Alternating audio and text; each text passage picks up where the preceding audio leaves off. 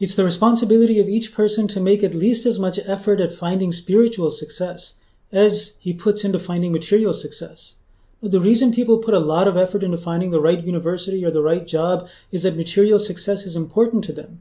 A person doesn't just say that I'm going to go to the university that my father went to, or that I'm going to just go into the field or job that my father or my parents went into.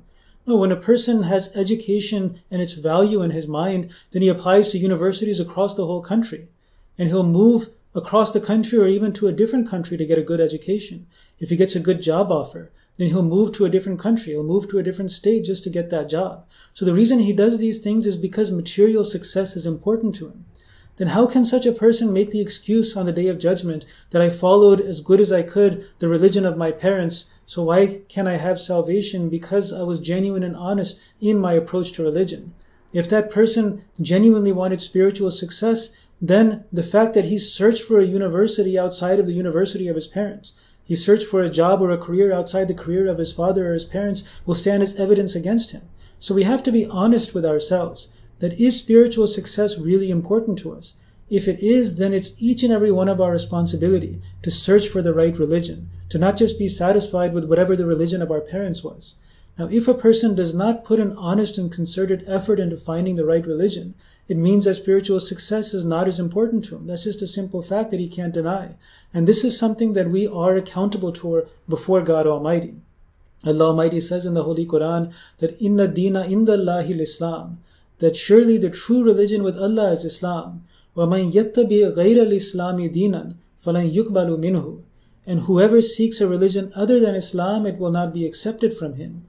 So this verse says, and it uses the words that وَمَنْ يَبْتَغِ غَيْرَ الْإِسْلَامِ, that whoever pursues a religion other than Islam.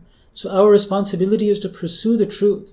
And if we fail to pursue the truth, then we are accountable before God Almighty. But if we genuinely pursue the truth, but then we fail in achieving it or reaching it, then we're not accountable, and Allah Almighty can admit us into paradise.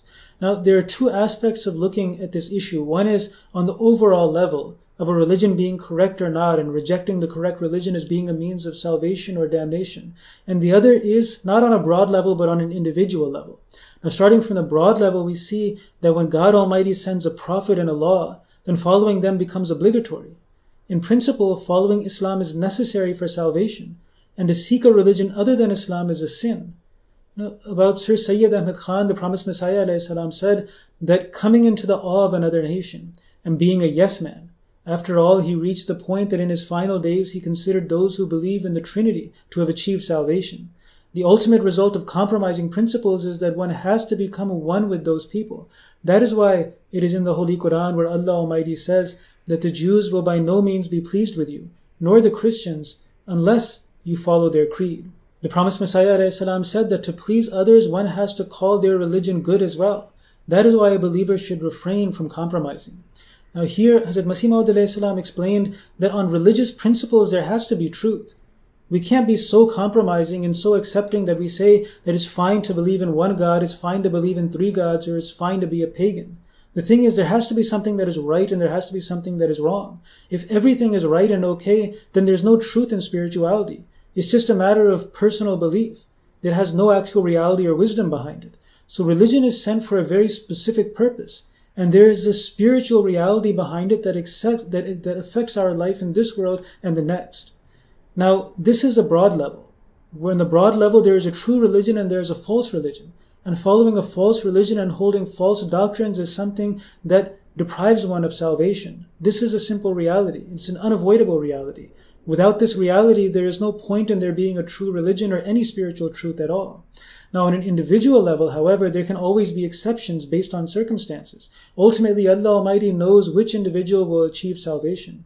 In this regard, Hazrat Muslim Maud Radhiyallahu Anhu explains that a Hindu, a Christian, a Jew, an atheist, a Sikh, and a non-Ahmadi Muslim dying in a state of disbelief, according to our belief, may be admitted to heaven on the ground that as far as it lay in his power, he endeavored to cultivate piety, did good deeds, and that there was no opportunity for him to be acquainted with the true teachings of Islam.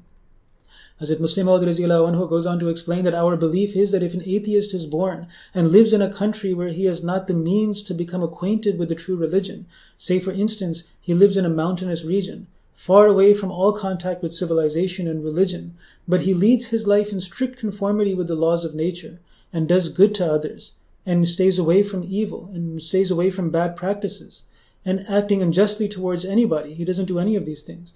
Such a one, in spite of his atheistic views and beliefs, will go to heaven. So in this example, Hazrat Muslim Maud Radhiyallahu Anhu explained the principle of Islam, which is innamal a'malu binniyat, and also what the Holy Quran has described, that those are condemned who pursue a religion other than Islam. It's not that everyone who is non-Muslim will go to hell and everyone who is a Muslim will go to heaven.